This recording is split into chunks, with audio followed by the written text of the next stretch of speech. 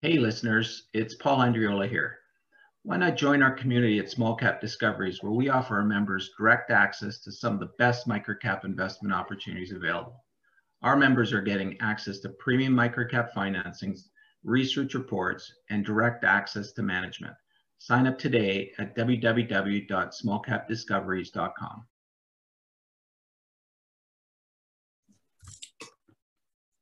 Hi, everyone. Welcome to the Small Cap Discoveries conference call. Today on our call, we have CEO Joseph Nakhla from Tribe Property Technologies.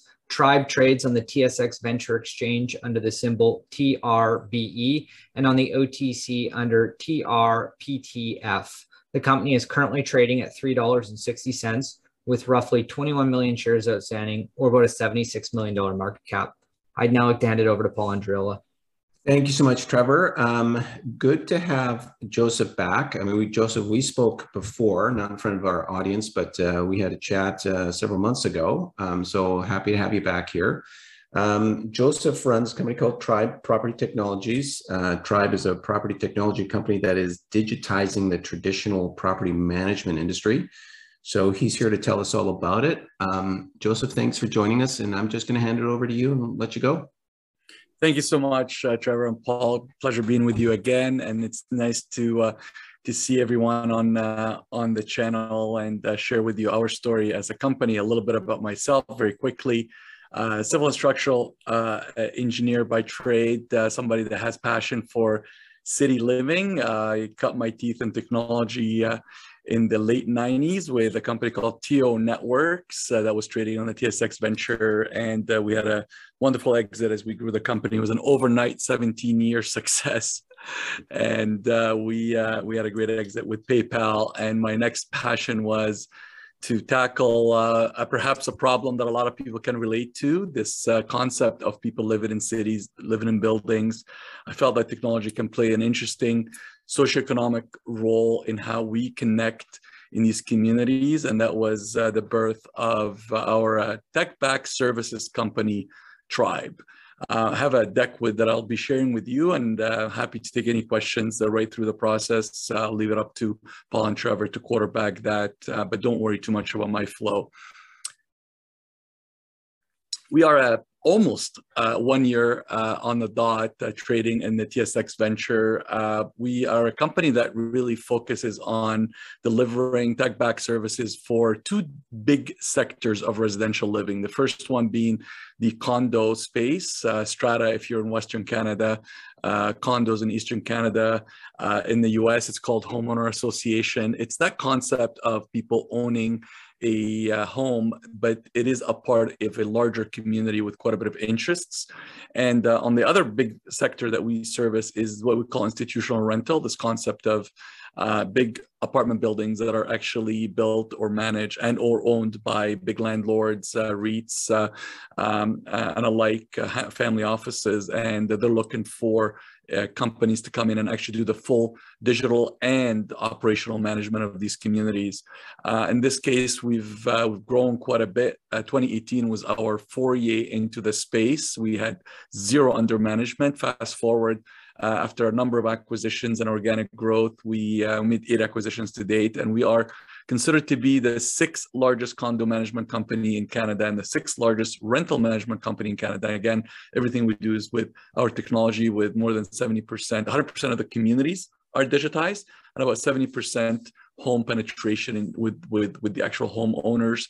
Year over year, we're pleased to announce that we, as of 3 quarters of last year, we have not announced our 4th quarter yet, that we are at 250% quarterly year over year growth with about 340% improvement of gross margin and a very, very, very low customer acquisition retention, which I'll get into in a second here. And we are a national company within the boundaries of Canada.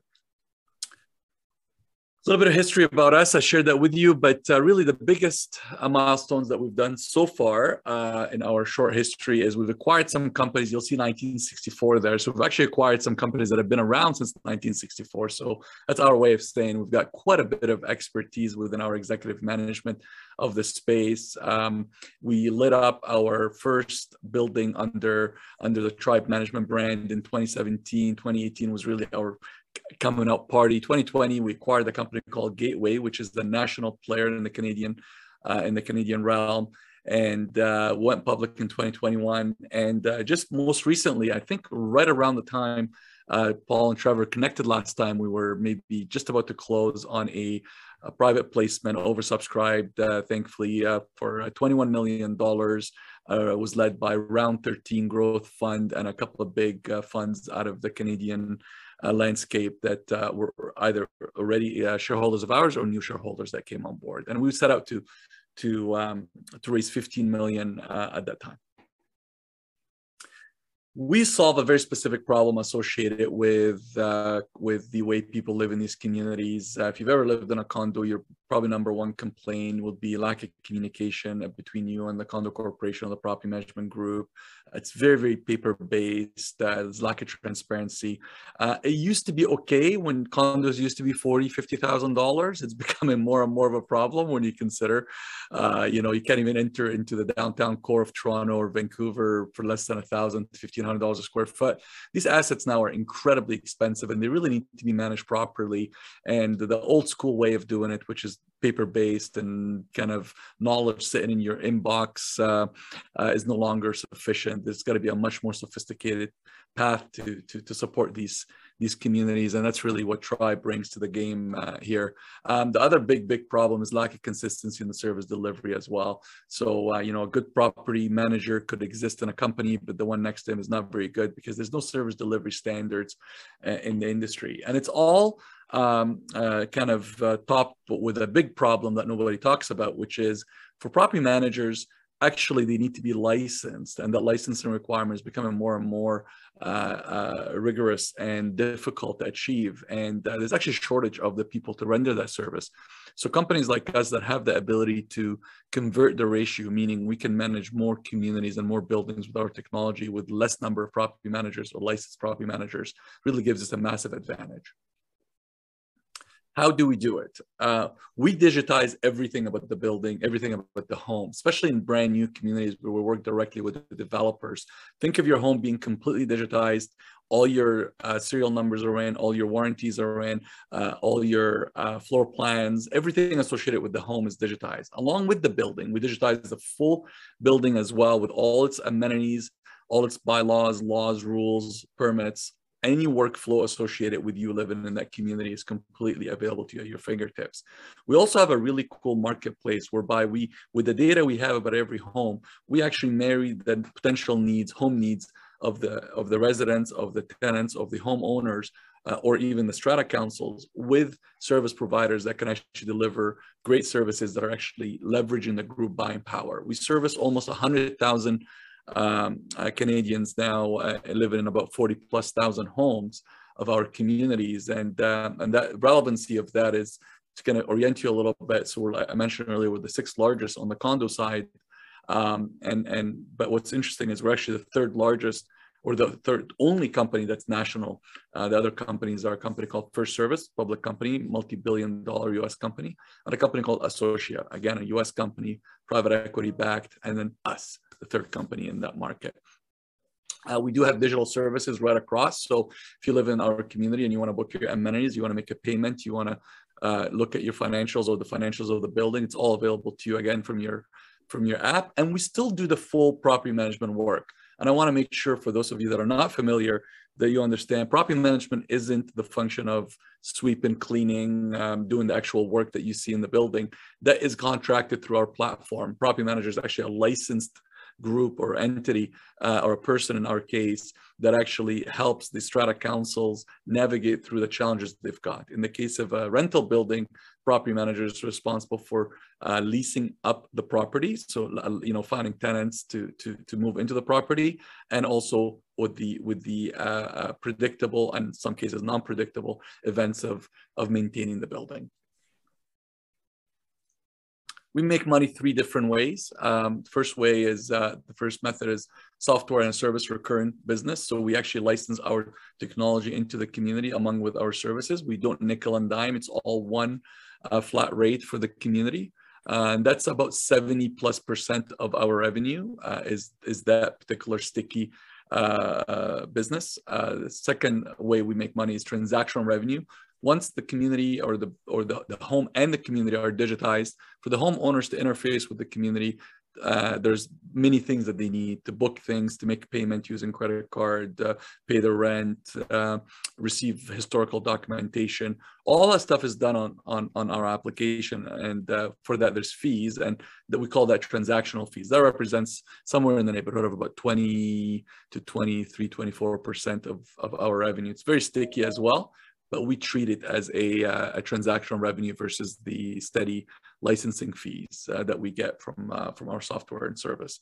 And then the third small but growing and exciting part of our business is the ability for us to help you as a homeowner to purchase products and services, insurance products, financial services through the platform, and we actually make a transaction on that. And we disclose it. We really like to be over transparent with the way we communicate and manage these communities. But you can imagine there's all kinds of Internet of Things products and services that are needed in the community. There's products for like home monitoring or water detection systems for your own home, insurance products. There's a long list of products and services that we're working on bringing into these communities that we can monetize.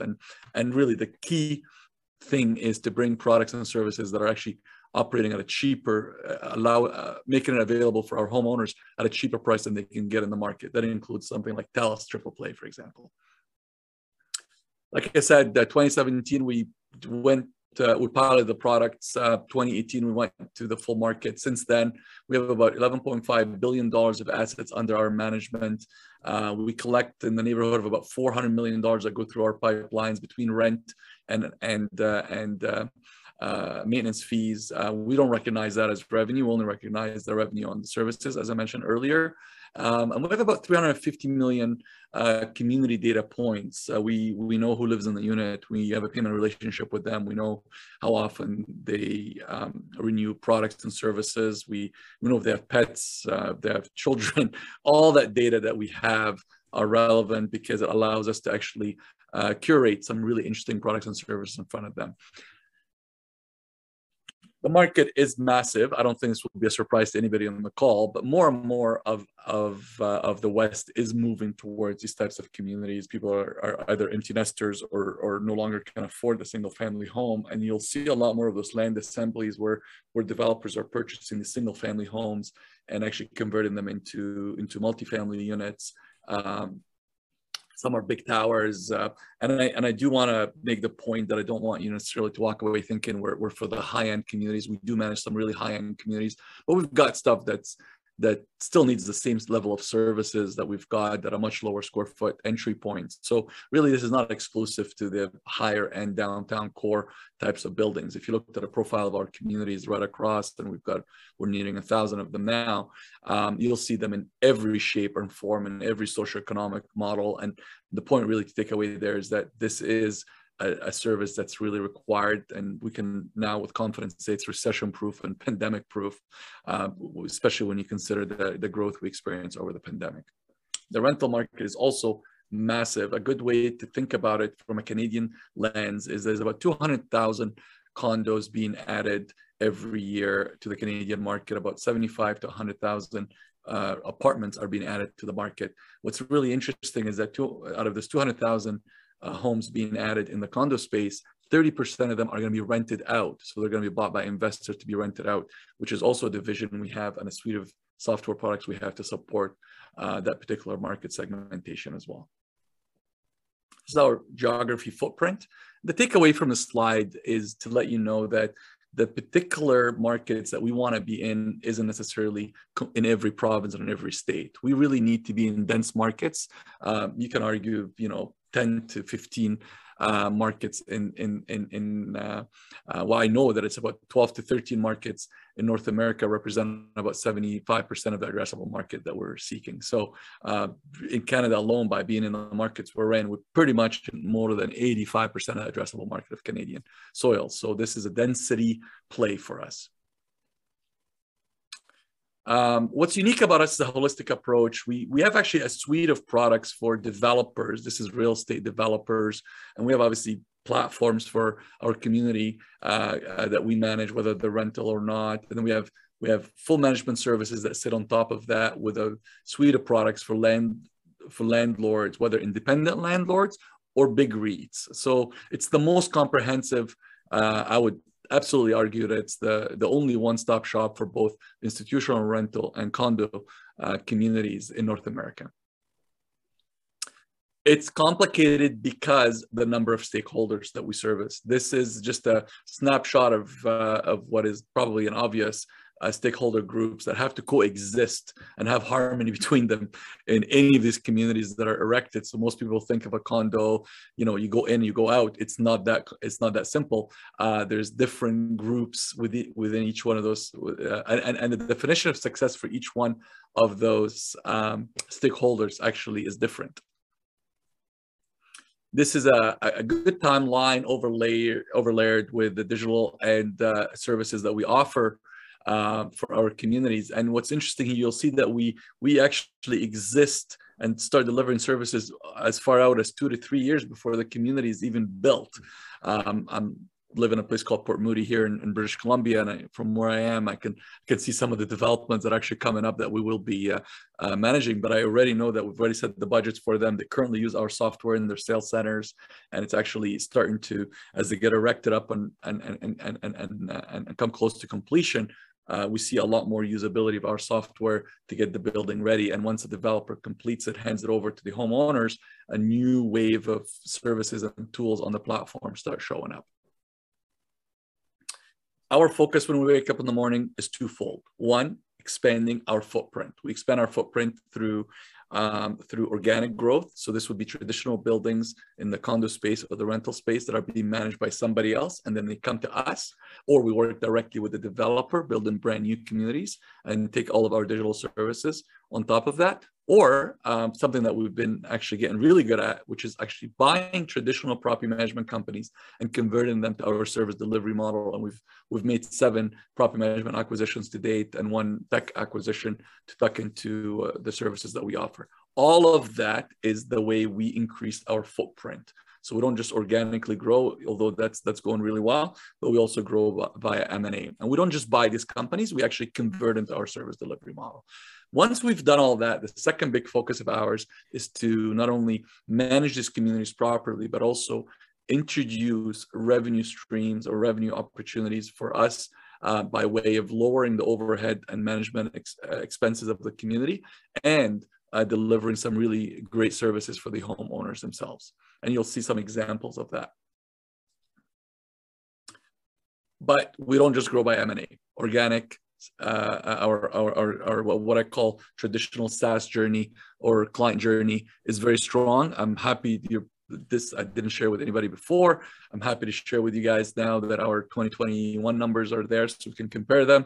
You'll see in 21 we had 503 leads. These leads came, which lead would be a full building coming our way, and you'll see that was a massive increase from 2020, and win percentage still runs at about 30%. We are never the cheapest. It's not a price game for us. If anything, we tend to be the most expensive all the time. However, we're holistic in terms of we give you all the services that I spoke to. We don't just nickel and dime on these services. Cost per lead is coming incredibly lower. That's probably mainly driven by reputational expertise. And you'll see our lifetime community value is really high simply because we just don't churn. The industry churns at about 10 to 15%. We churn at less than 3.5%. So my definition of churn is the proper definition of churn.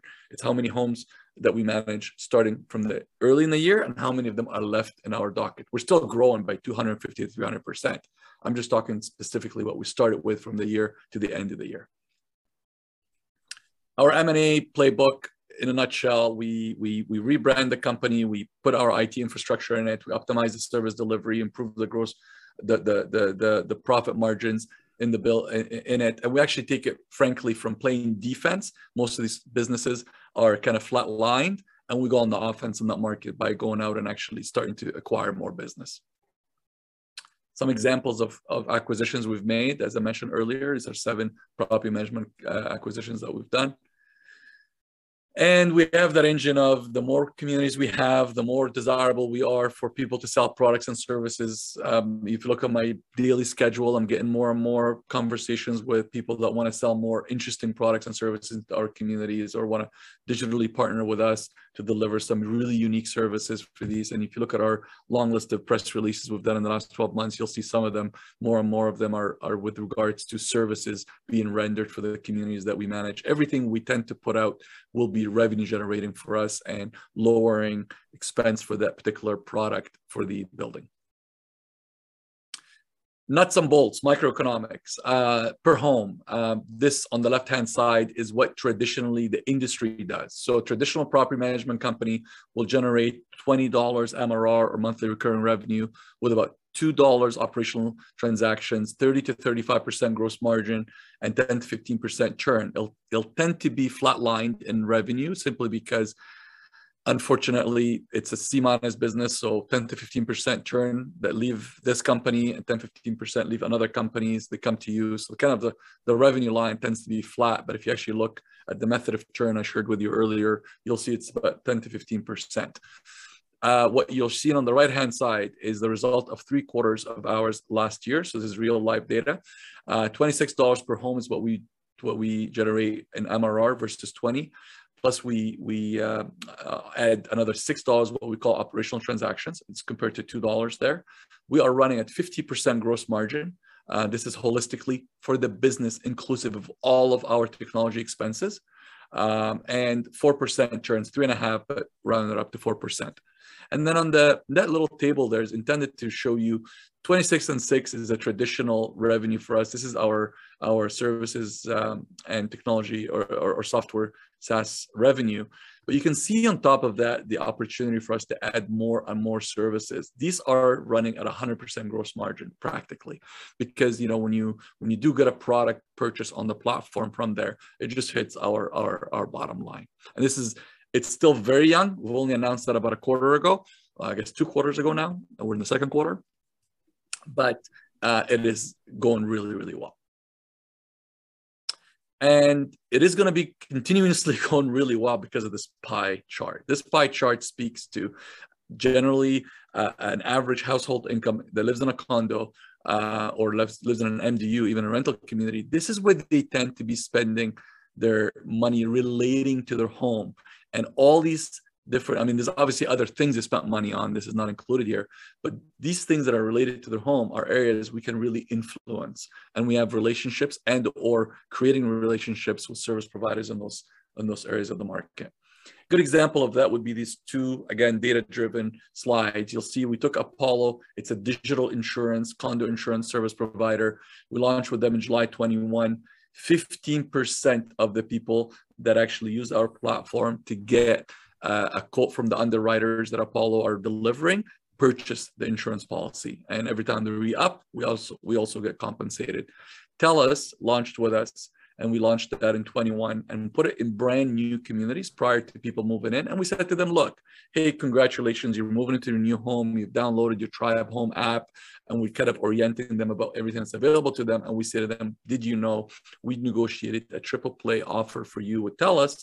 And in the buildings, we lit this up into 20% of people took on the product, and we make a commission per product as well. And again, we disclose all these to our customers. So envision now how this can be a path for us. Is you're going to see some quite a bit of movement in 22 in this area.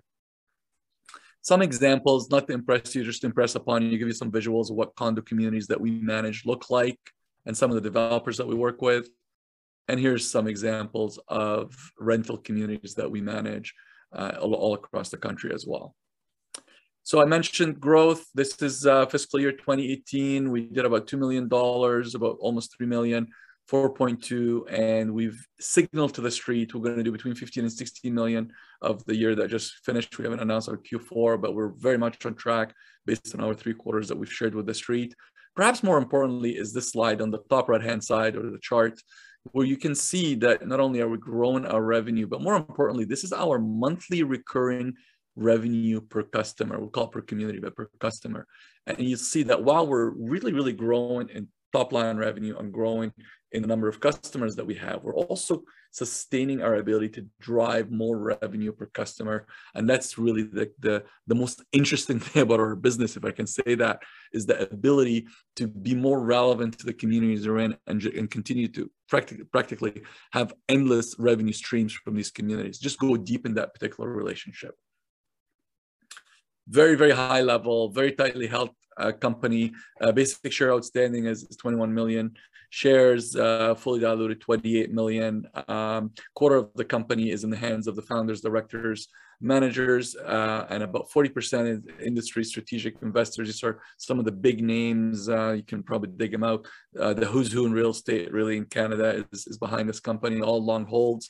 And then you'll have seen some of the announcements with some of the big names that we brought in, including round 13 that came into this last round, took half the round. We did 21 million, they took 10 million themselves. And that's institutional, heavy institution. And I'll be honest and tell you, we don't trade often simply because we are thinly traded due to the fact that it's tightly held. We are doing things about it this year, and we're going to get the word out, and starts with speaking to great folks like Paul and Trevor here and you guys to get on your radar. But that's the reality of where our company is right now.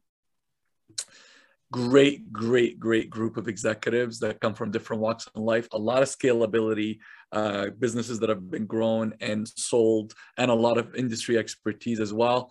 And a very impressive group of executives on the board. 3 of them are independent, which is something we're very, very proud of, and including our chairman. And it's an area because of the future of this organization, certainly to qualify out of the TSX and move into the Toronto Stock Exchange and obviously NASDAQ eventually, and independence for this organization and high level of governance is very important, especially for the big funds that are more interested in us as we move from the microcap region to north of that. So to summarize, we're disrupting a very outdated yet fastly growing industry, multiple revenue streams in our business. We have very strong market penetration in the last 3 years, and we continue to grow. And we're also solving a problem that's very, very evident and in reality existing in the world of the US as well. Very aggressive M&A and a real playbook with a true M&A team that's actually essentially digesting these organizations that we're buying.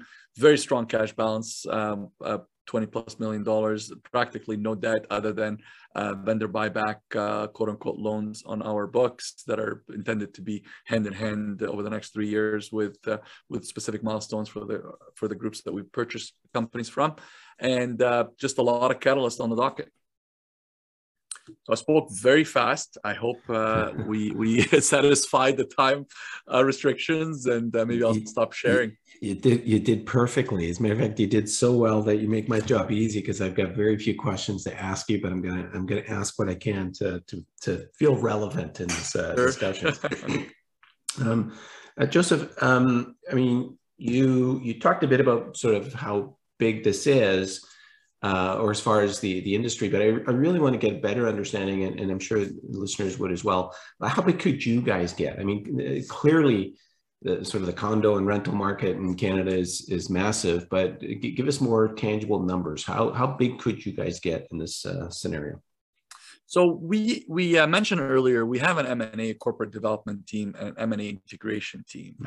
One of the key things I want listeners to understand as it pertains to our M&A activities is we don't just buy companies to play an arbitrage game and let them be, and we just kind of recognize all the revenue. We actually buy them to really convert them from a service delivery model to start realizing not only improvement on efficiencies, but also, as you saw that chart that illustrates that we can continue to generate more revenue per home that we're actually acquiring, which I think is a really key part of our business. So for that to occur, we have to be on top of our game from an M&A integration point of view. And we've spent 21 putting together that team and preparing that team and fixing some of the areas that we thought that had some gaps. So we're well positioned to really activate, to orient everybody from an M&A point of view. There's more than in the size that we like in Canada and the US, there's more than 1,500 independent property management companies. The space on the condo alone the market in the condo alone is about $130 billion annually being spent on maintaining condos, HOAs, or stratas. They're all interchangeable definitions. Mm-hmm. So you do the math on that, and you can see there's a significant amount of those M&A activities for us. We haven't signaled the street on what we expect to do this year, this calendar year. We're doing that shortly. But I will tell you, within our M&A pipeline, we've got a path to $40 to $50 million of annual recurring business that can be tucked in, and this is before we even cast the net further down south. Mm-hmm. That's fantastic. And then, as far as like your M&A pipeline right now, I mean, are you guys looking at a lot of deals? You're looking at a few deals, and then how long do you typically take from finding something to closing on a deal? Yeah, great question. I believe in our M&A pipeline now, we're in the 25 to 28 deal type of area, different stages, different sizes, and arguably different geography and sectors as well. Like some are active in institutional rental, some are active in the condo side. Typically, I'll share with you some numbers based on averages. However, these vary based on size, but typically from the moment we sign an NDA to the moment that we conclude our M&A, early due diligence, and then offer, and then LOI, and then closing, that period tends to be as early as 90 days, as long as 180 days. It depends on obviously the size of the deal. Compliance is something that we're really good at, so we've got the engine to get through that. So that would be kind of the high level. We've done things a lot quicker than that, and anticipate to do that. And the integration, once the closing occurs, and that business now is a part of our umbrella, and integrating it, we've integrated as early as 6 weeks and as long as 180 days. And then generally, do you prefer to buy these out with all cash, or do you want to see some of the management team or somebody still have a vested interest in the company? I mean, you're a public company, you've got your shares as currency. Is that something that these sellers like to own? Yeah, it's a fine balance, because a quick answer is I really do not like dilution. And I'm sure everybody here would appreciate a CEO saying that, but I generally don't, especially when I feel like our company has arguably a much higher, or undervalued. And again, there's not a whole lot of CEOs you talk to every day that probably don't agree with their own thesis that they're undervalued. But in our case, it's at least fundamentally, we believe that's supported. However, to your point, there is value in our currency, absolutely. And especially with acquisitions with people that really have hit a bit of a ceiling in their ability to grow the business, but they still have a little bit of horsepower to give back to the industry and actually want to see that grow. So we'd like to give them an opportunity to see that upside with us. And so traditionally we'll approach it with 1/3 cash, 1/3 stock, and 1/3 vendor buyback based on a suite of performances. We're flexible and we can move around as we need to. It's also good and important for you listeners to know that our business is very, very serviceable. We have a lot of debt that's available to us. We haven't leveraged that much right now, but that's becoming more and more evident that it's an area that I'd like to actually explore. Purely based on senior debt, it's not venture debt, and a lot of the businesses we're buying and generating cash. So we're a really good place to be able to use that as a leverage as well. Mm-hmm.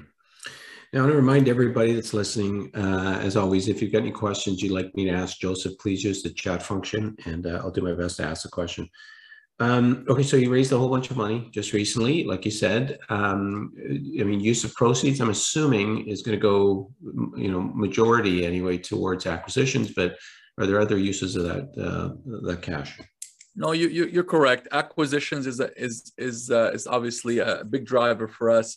The other big area is product development, but specifically in the two-way marketplace. So we're all familiar with your traditional Angie's List or Amazon Home or any of those products. They're great. They're really, really, really great for single family, but there's very little in the market. Actually, there's none in the market that are designed specifically for condo corporations or buildings or people that live in these communities. We think there's a big play due to the data that we have to really curate even more services and put that in front of customers transactionally and really simplify the living of these homes a lot easier. So these are probably the two big areas. I would also say that we've got to continue to invest in attracting young graduates into this space. The industry's really ignored that, and that's not to say that's going to be a massive source of capital allocation, but it's certainly an area that you're going to see us make moves in. This concept of bringing sexy back to property management. I say that as a joke, but it's quite funny. I talk to a lot of entrepreneurs that have built great property management companies and they want to sell them, and I'm always curious, well, how come the kids aren't stepping in and taking over the business? And they often say, oh, they think it's dreadful, it's paper-based, it's not a cool job. And until I start talking to you guys, I wasn't even a cool dad or a cool mom. And it's funny because you actually look at the profile of the staff that we're attracting to the company, where I think our organization alone is lowering the age average of the organization and trying to bring in some really interesting and open the eyes to younger professionals that this can be an amazingly fun job. Great flexibility. You can work remotely if you have our technology, and it's incredibly satisfying. So that's going to be an area you're going to see us be more active on, both in the press and industry specifically. And Joseph, so we understand when you acquire a company, you sort of bring in all your services, you sort of upgrade the systems of these companies. But how about outside of that, like you're sort of out in the trenches, fighting it out for business. Sort of organic growth. How do you get that business? What kind of sales process?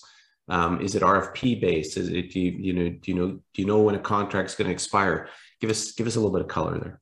Yeah, I'll give you the segmentations of where we play, because the sales process, the enterprise sales process, is a little bit different.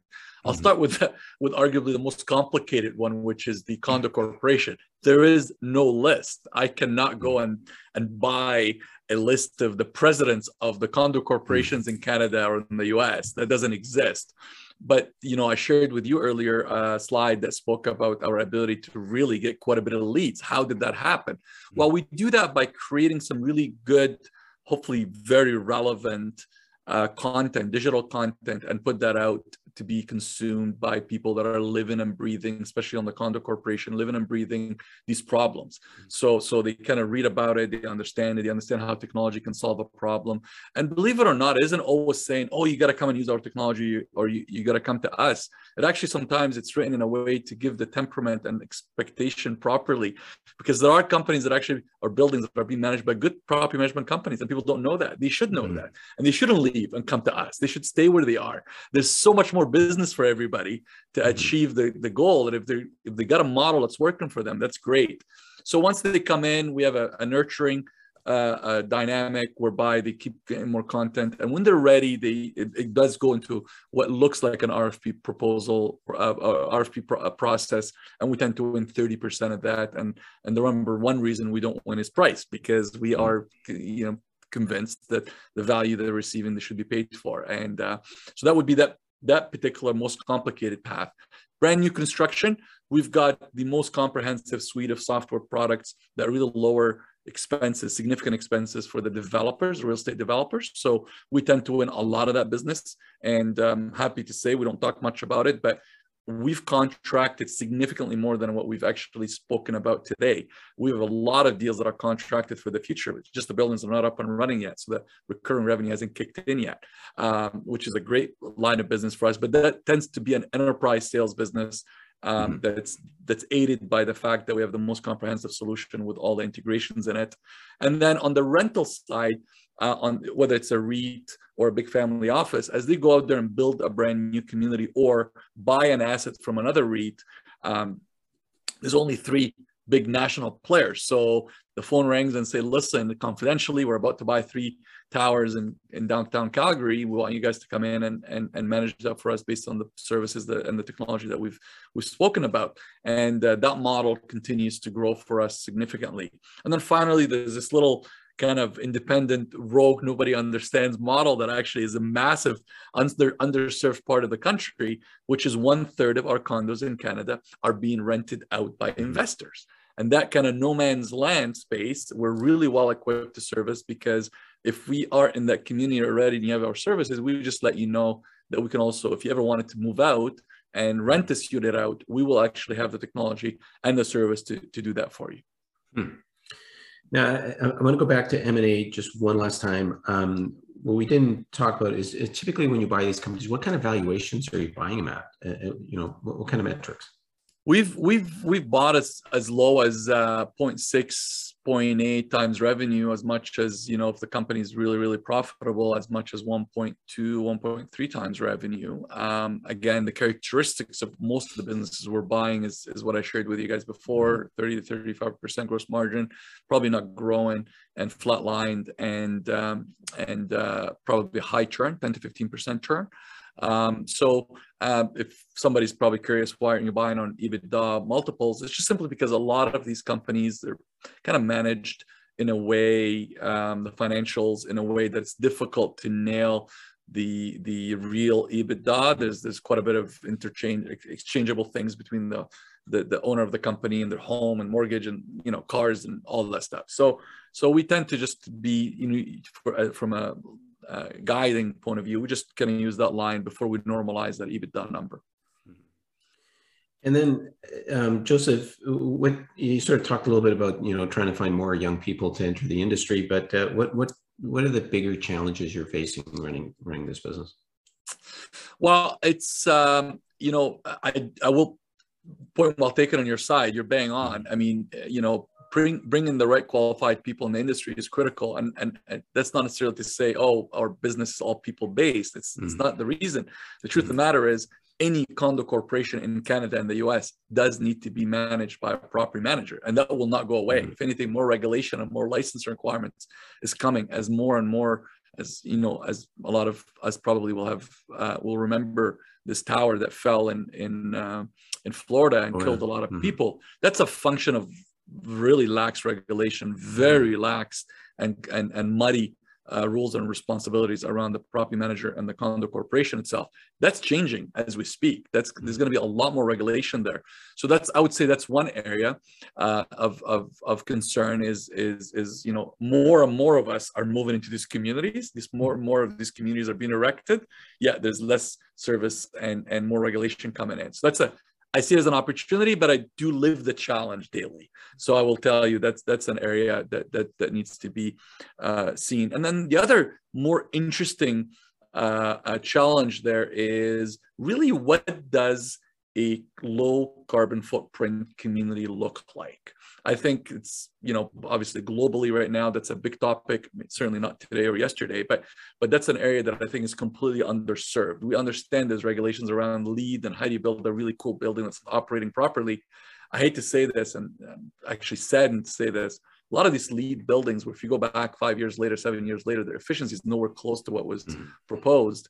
And that's not a function of people not being aware or intelligent or ethical. It's just a function of the vision that was put together when the community was built, and the operation, property management, facility management, and the tools and the electronic back office systems there have to be maintained properly. And unfortunately, they aren't. And I think that's an area that keeps me up at night. I get excited about what the world could look like if Tribe can actually come up with a genuine, not just for PR purposes, but like a genuine group of products and technologies that can be installed in these communities and literally lower their carbon footprint, and to a point where we can actually start offsetting that with actually carbon dollars coming into their bottom line to actually affect the operations. You can see how amazing of an opportunity that would be. So I'd love to see less talking about that and more doing, both by the government and by the private sector, to bring products that are cost effective to the market. Well said. Listen, a couple questions left here. We always like to ask from an investor standpoint, what do you suggest? What are the metrics or maybe catalysts that we should be following closely to really understand that you guys are executing on your business plan? Revenue is easy. right? You know, it's easy to do that, but what other metrics should we be watching for? I think our retention numbers are incredibly important because it illustrates that the model is really working. I think our microeconomics, it is revenue, but it is microeconomics, are very important. Our ability to continue to generate more per home while we're not raising maintenance fees on these communities is a massive kudos to the model being really working. And then digital services, it's anemic right now, it's growing. But that digital services number, if we're doing that well, it literally is the blue sky. We can unlock tremendous revenue streams from there. I would say these are probably the biggest areas in our business to keep an eye on. Yeah, I imagine the amount of data that you guys can clearly have access to at that sort of potential point of sale for so many different services. It's pretty impressive. Joseph, last sort of thing is we always like to let you guys have an opportunity to just leave a parting message or a key takeaway.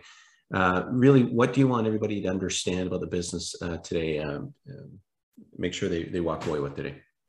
Yeah, I mean, look, there's very few industries that have yet to really be disrupted. Everybody here will have had a headache listening to stories about disruption. I get it. It's a cool thing. It's a wonderful thing. I'm an investor too, and I'm the first to fall in love with it. But really, genuinely, when you look at where digital transformation can really make a massive impact, prop tech is a big buzzy word and very exciting, but a lot of that money that got raised and spent went into real estate transactions, went into IoT and smart building technology, which we just discussed and unfortunately hasn't seen the other side of the river yet. And then you know, payments, rental, and how do you pay this easier or get access to it? Unfortunately, very little has gone into the most important part, which is the operations of these communities. And you're looking at a company, I wouldn't say we're alone. We're still unique and probably more equipped than most, but you're looking at a company that I think can really make an impact there. And from a Catalyst point of view, watch us be active in bringing these companies on our umbrella and continue to grow. Watch, and I hope that we can put the Canadian flag high, and I'm proud in being a very, very innovative company down south as well as a company that's really changing things. And then finally, I got to tell you, we just a company with a whole bunch of good people, and me. I don't know if I can put myself there, but a great group of people that wakes up every day literally obsessing about the quality of living of our customers. So it's something we're proud of. Helping to make people live in better environments. I think that's a noble goal for sure. Listen, Joseph, if somebody wants more information, what's the website address, or how should they, get more information on the company? TRBE.com is our URL. It's the deck that you saw today is there. A lot of other press releases is there. TRBE.com, and obviously our TSX.V, it's TRBE. TRBE is our symbol. Thank you so much. Fantastic. So we've been speaking to Joseph Nakhla, CEO of Tribe Property Technologies, symbol TRBE on the Venture Exchange. Joe, great to catch up with you today, and continued success. Thank you, Paul. Thanks, Trevor. Thanks, everyone. Have a good one. Stay safe. You bet.